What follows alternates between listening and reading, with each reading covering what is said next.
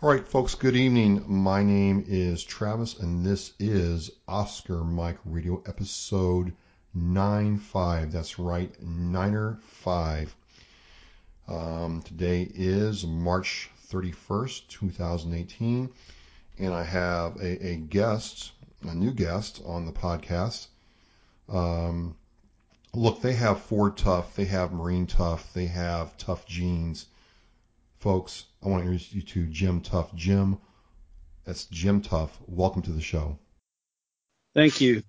Thank you for having me. No problem. My honor is all mine. Look, folks, the reason I really was interested in talking to Jim was I started watching these videos that I saw in the Companion Ranch Facebook feed about this guy who wears an army hat and sunglasses, and he does 22 push-ups a day for veterans.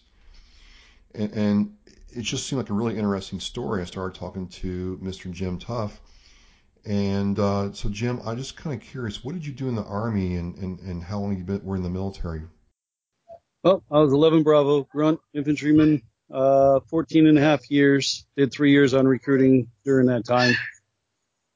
Did not go to combat. That was not for lack of trying, volunteering, and just the wrong place at the wrong time, I guess.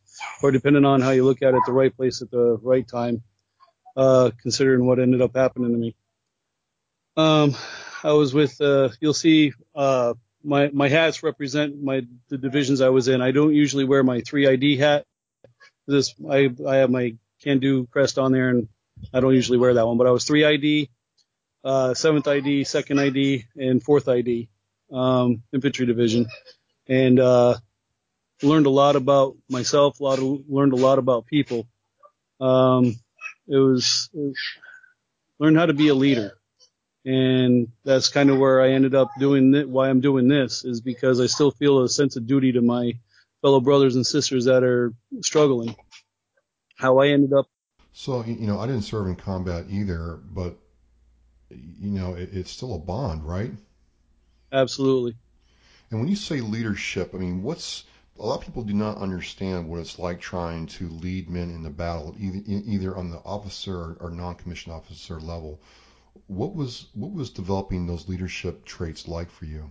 Well, as a buck private, learning the job, I learned from people that had been in combat, Vietnam. Most of my first chain of command was Vietnam era. So I learned how down and dirty combat could be without even having to go, because you'd listen to these guys talk. And, the field craft that they develop in you. And as far as the leadership, you'd see how they led, and they were gruff, downright a-holes, if you want to get right down to it in many cases. But the thing is you knew they cared about you. The things that they were teaching you were to bring you back home. And I took that with me. And the biggest come home moment for me was when I went to Normandy in 1994 with the 4th Infantry Division. One of 30 guys that got selected to go for the 50th commemoration. And I got to stand on your beach. It is humbling. It really is. You look at what the greatest generation did that day on June 6, 1944, and it's just incredible the fact that they even got up that dang bluff on Omaha. And I mean, Utah, we started, this is the beauty of the American soldier. We were in Utah Beach. We were over a mile off course at the landing beach. And actually that proved to be fortuitous, because had they landed where they originally planned, it would have been bloody Omaha times 2. So, I mean, it's insane going over there and seeing exactly what happened that day. You can still basically get into some of the old German fighting positions that are still left from the Atlantic Wall, and you can literally see the fields of fire that they had on our guys. And how anybody survived that day it's a miracle. So that kind of brought home what I was doing. That it was the first battlefield I'd actually physically stepped on, other than the Sinai, but there's not a lot left there. It was the first time I could actually see what the battlefield or where a battlefield was and what it looked like. And it brought it home that if I'm going to be in charge of guys, I got to do the best job I can to get these guys home, because it's not going to be easy. So just before we go on to the next subject, I want to ask what your opinion is. I always wondered, and maybe I missed it. I never figured out why. Like now, we would have had the B1s and the A10s strafing that position before we sent those guys in there, and it didn't seem like they had any kind of close air support. They just sent them, hey diddle diddle, straight up the middle, and we did it. I mean, that was insane to think about that. We actually did have close air support, just not in the same sense as we do now. They actually didn't use, I don't believe, but I don't think they used the P-47s and P-51s and all that on the beach, but they did send over B-24s, B-17s, Lancasters and all that from the British, bombing the heck out the area, but they missed. They bombed too far inland, so that it missed the defenses. And then you had naval gunfire, but and that was moderately helpful, I guess. When you're leading men and preparing men to lead them into combat, I mean, there is that sense of responsibility, and I get the impression it didn't go away when you got out. So what's that like? I got out of Terminal Lance. It's a long story, but a lot of my sergeants felt the same way you did. They felt it was their God-given duty to keep us from dying, and I hated some of the stuff they did, but like you said, you were trying to take care of your men and your fellow soldiers. You know, where does that sense of responsibility come from, you think? Well, I think part of it's the Army values, and goes for the same for the Navy, Marines, Air Force. We all have, and Coast Guard even. We all have the core values that our services instill in us, and it's the brotherhood. You don't want you hear I haven't lost a lot of friends to death, but I have lost, or there's been a bunch that have been maimed, or severely wounded and are still trying to recover today. And then, there's been at least one that's committed suicide. And, to get, eventually I get to what happened to me and why I ended up here. But, seeing that these guys are still accepting me, even though I didn't go, because for the longest time I was down on myself. I was like, man, I'm out of the brotherhood. I didn't go, but they all came back to me when I found them on Facebook and such, and they accepted me back in. So, I mean, well, I guess I never left. But so I feel a sense of responsibility to them because some of them I actually did lead, and some were they were in my units and they were my brothers, and I am my brother's keeper, and that's the way I look at it. You serve, you're in the Army, and you get out. What was the transition like from the Army being in for that long to the civilian world? What was that like for you? The Army is supremely good at getting you ready to go close with and destroy the enemy. They are absolutely, well, I wouldn't say absolutely, but they are not the greatest at getting you ready to get out. I went through ACAP, sort of, which is the Army Career and Alumni Program. I'm not sure what they call it now. I got out in 2004. It's a world of difference, I guess, nowadays. But I went through ACAP what I could because the unit tasked me out to do different things. So it was do what I had to do. Now, when I got out, it was fish out of water. Any day you wake up in the military, putting that uniform on, whether it's the PT gear or if it's your camouflage uniform or whatever, your duty uniform of the day, you're representing the greatest country on earth, and there's a purpose to that. Even if you're picking up cigarette butts, there's still a purpose to what you're doing. When you get out, that purpose kind of goes away. You got to find your own purpose, and that kind of becomes I guess the hard part is trying to find the purpose. I was lost. I mean, I wasn't devastatingly lost as far as I was going to commit suicide because I was not in the Army anymore. You didn't serve in combat. You get out and you're kind of lost. And I didn't serve in combat, and I felt the same way. Like I didn't really match up to people who had. And I had an old first sergeant kind of set me straight on that one. He's like, you write a blank check to Uncle Sam, and they can cash any time. So don't sit there and think like you weren't, going to be called to do that. But Yep. how did you start finding yourself or finding some way to, connect? You mentioned the Facebook group. How did that work? Well, I'm still trying to find professional purpose. Personal purpose, I've kind of found one with the push-ups. The I guess the bigger thing is now that I'm out, I have responsibilities regardless to my family, and I gotta handle that. And you know, still trying to find the professional purpose. But other than that, I think I've risen like the phoenix compared to what actually happened to me originally. And I'll tell you about that if you want to hear it. Yes, I would. I mean, it's for the context. A lot of people are very interested in this kind of thing, and we see you doing the push-ups, and I just want to go into the why. If you feel like going down there, we have the time. So, yeah, why don't you take us back there and tell us what got you to this point? Well, it all starts with a heart attack in 2002, just prior to deploying to Operation Iraqi Freedom, first run.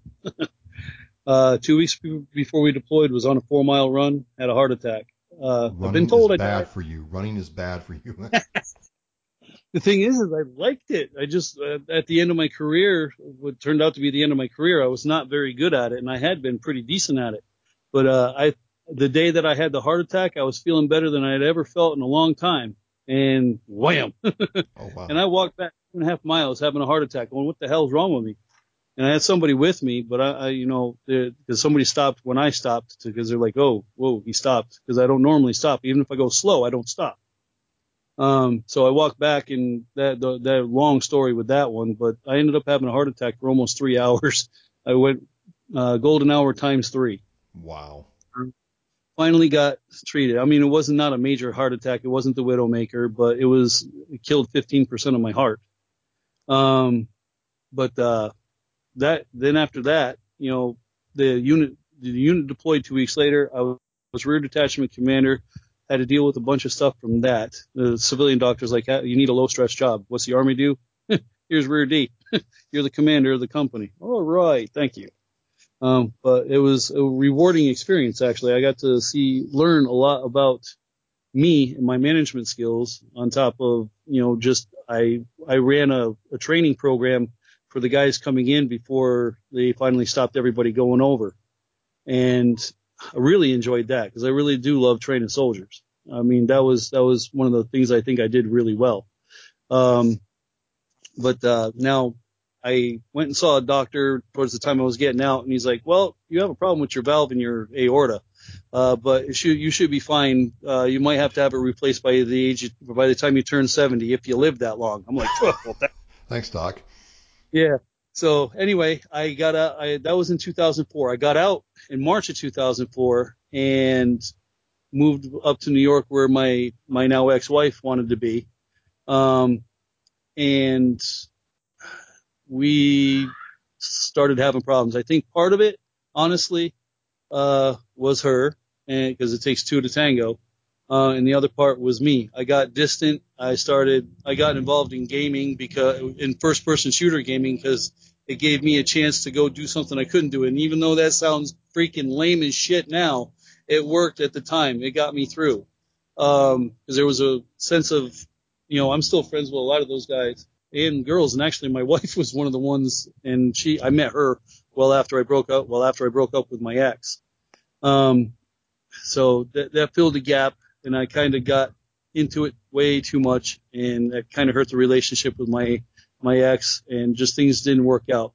And then just prior to us breaking up, about a year prior, 2005, I had open heart surgery because I had an emergency. I ended up having my aortic valve replaced.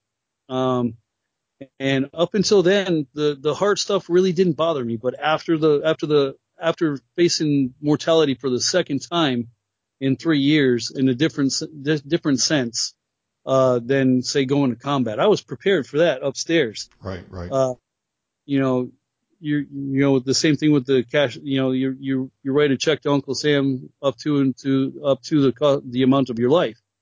I was prepared for that. I was prepared for, whatever would be an artillery strike, an airstrike, a grenade hand to hand getting shot, whatever it may be. I was ready for that. I wasn't ready for my heart to betray me. wasn't ready for my body to betray me. So having had that twice happen to me, that got me good. And then my ex and I broke up, and details I'll leave out, but we broke up and things got nasty. And I don't know if I should say this or not. Well, you don't it's have the main to. part. I mean, but divorce for a lot of guys, for many guys, almost all guys, and especially military guys, is traumatic, man. I mean, I've gone through my trial by fire, if you will. Yeah. So the body is not really doing well. You've got the other stressors going on. What happens after that? Well, the basically I got pushed to head towards the 22, and because of my head not being on right at the time, I damn near did. But my angel, my wife, now came in and saved my bacon. So are you one of those guys who found love the second time around? Like the second time around really is good? Well, this is my third marriage. Oh, I'm really great at marriage. I guess I like doing it. No, this one is it though. We have a bond. It's her and I against the world. And we have probably the best relationship I could have ever in my life hoped for. She is ex-military herself. She's ex-army, and we get each other, and that's important. We rarely argue, and if we do, it's usually over something stupid. Just to have fun, I guess. I don't know, but we don't argue for much of anything. But she saved me. She's my angel, and I wasn't thinking about my child that I have with my ex. I wasn't thinking about my ex, obviously. And this is before she came in and saved me, before we even had a romantic relationship. She saved me as a friend because we were playing that stupid game one night, and we happened to shut down the server.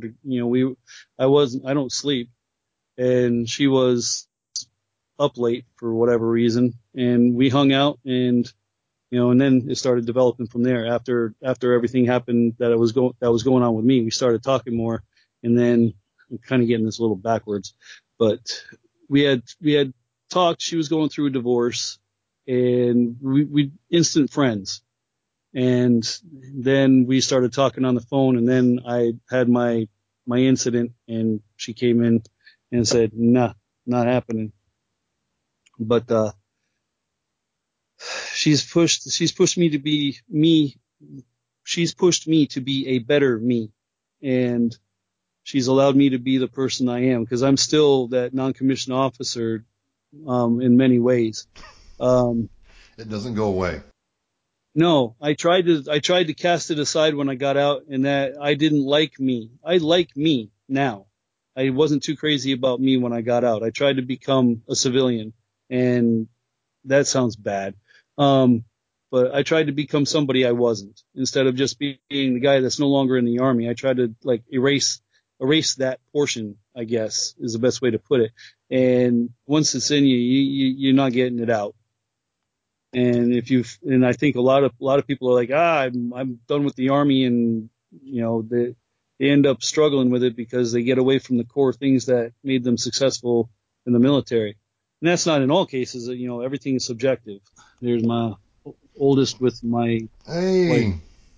how are you doing? She's one of the stars of the show. All right. Yeah, I've seen you all doing push-ups with your dad. Very cool. Yeah. Sorry, we're waiting. Oh, it's no problem. No problem. I don't have any here, so I don't know what that's like. Hello. There's the star of the show, right? How's it going? Good. You do push-ups with your dad? Now, does your wife do push-ups? Does your No. mom do? No, that's not. No. No, and that's her right there. Hello. Hello. How are you doing? I'm good. No, I can't do push-ups. And there's Mary. She never does push-ups. Hi, Travis. Hello. In the classroom. All right. All right, let me get done with this so we can eat. Just got a couple, The two Travis. Say hi. Next time we'll have you guys on the podcast. No problem. Well, they are kind of I've gotten a lot of comments. We love your kids. Oh, they're great. Kids are great. It's my purpose for being. So, just to ask, what prompted you to start doing push-ups now for what, 370 days? 371 today. What? I got challenged. Oh, really? Somebody said do the 22 for 22, and I was like, all right. So first 22 days was your standard. I just did push-ups, I believe. It's been a while. But once I got to the end of it, I was like, you know what? No, I started talking about 10 days in, and I started thinking, you know what? I'm getting something out of this myself, and I think I can do something here because there's 22 veterans a day killing themselves. This has got to stop. And I lost a soldier way back when. It was kind of a suicide by cop thing that happened to him. And I was mentally blocked from remembering that guy's name. And I talked to one of his friends who's still, a friend of mine on Facebook, and we started talking about it. And he's like, there's sometimes there's nothing you can do, but, and it is what it is. And you have to,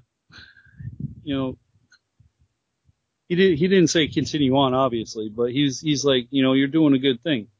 And I was like, you know what, I'll just keep going. And I said, you know what, I'm going to do this until I can't physically do push-ups anymore, or people say, yeah, we're done with you. We don't need your message anymore. But I don't think that's going to happen. No, I agree with you. It's not going to happen anytime soon. By my count, you've done almost 8,200 push-ups. I don't think I did that many push-ups in the Marine Corps, to tell you the truth. Well, in that 365 days, we lost, in just me, the days I physically did push-ups, because I don't do them 7 days a week. I do them 5 because I need a break because I'm broke ass. Plus I work Saturday, Sundays, and schedule's not conducive to that. But in just the physical days, I actually did push-ups, 365 of them. That's 8,030 soldiers, sailors, Marines, airmen, and Coast Guardsmen, and obviously gender non-specific, that have killed themselves during that time. That's over a brigade.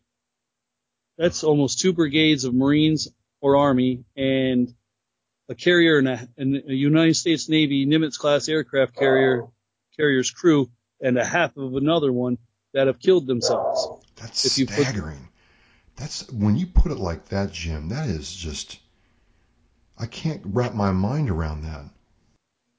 It's a scourge. It's an epidemic. It's, we kill ourselves more than the enemy has killed us. And I think right now between Iraq and Afghanistan, I think that right now in 1 year we have double the death toll from ourselves than we do from enemy contact.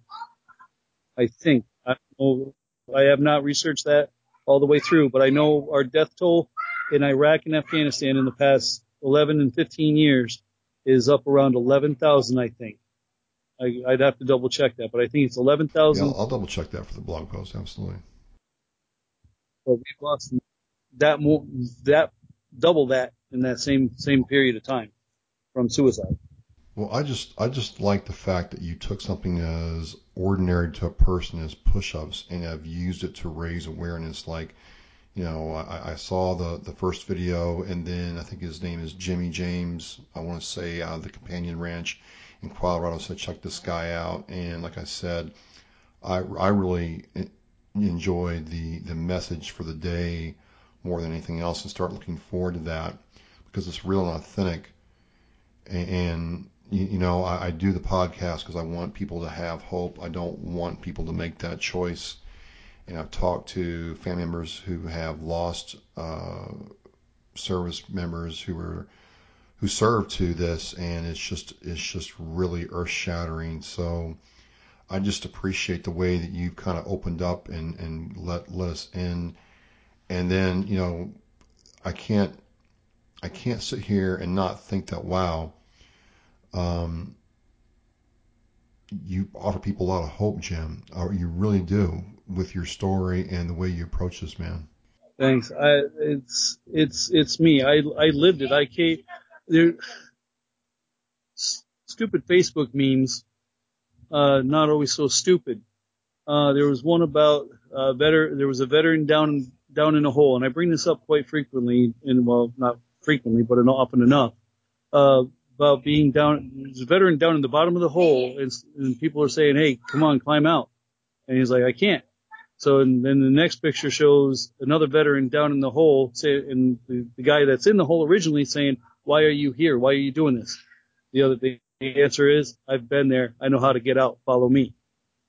So now, granted, what I've gone through is definitely not, and I say this a lot, is definitely not combat related. I don't have a TBI. I'm not missing a limb. I do have some new, not factory made parts in me. But I have PTS. It is part of me. I have to learn how to operate within that new normal. And not only that, I have, to me, I feel, risen like a phoenix. I have gone from being in the doldrums of my own mind, in the dark recesses, and I have gotten to the point where I can actually say, hey, no, there's hope. And, let's roll. Follow me. And, I do some research. I don't cite it, but I tell people I do research on, like I've been talking about PTS growth lately. And that's a big thing, is because if we sit at where we're at, we're never going to move forward. We're always going to be in that hole, and we're never going to get out. So we have to learn we have to have somebody take us by the hand or push us by the backside, even if it's a foot in the ass, saying, hey, get moving, move forward, do something similar to this and see if you can't find your way back to the light.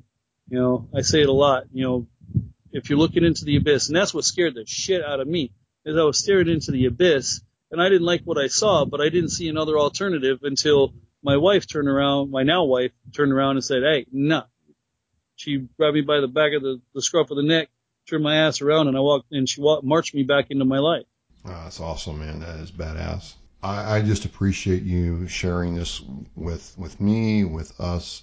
If you're a veteran out there and are contemplating this, or you're staring at that abyss, I think that's a perfect way to describe it, Jim. You're a vet. You're one of us looking in the abyss and thinking that it's the right place to go. Jim, I want people to come to your Facebook page. I'll put it in the blog post link, and you can, just by listening to what he has to say before he does his push-ups, maybe that will help you. And there's people out there that will help you, right? People that care about you. Well, Jim, I just, close with, man, thank you so much. No problem. It's a part of my life now. It's something, unless something's really bad, I'm doing it. One other thing is, you've said this before and I said it, we wrote the check to Uncle Sam, for the amount of up to, I can never get it right, up to the cost of our own life. Right. We're not supposed to cash the check ourselves. Absolutely. Well, folks, that is episode 95, and it just kind of came across very quickly, but it's just one of those things as to why I do this. If you're a veteran and you're thinking about making a stepping off into the abyss, there's hope. And Jim, I got a lot of hope tonight, and I just want to thank you, brother, for being so candid and real with me. My pleasure. Anytime. Well, look, folks, you can check out Jim Tuff on his page. It'll have the link in the blog post. Definitely want to check back with Jim as he progresses on this journey. And if you have any questions, you can reach out on the Oscar Mike Radio Facebook page. This is Travis. This is Jim Tuff. And he is tough for doing that many push-ups. Omar, and we are out.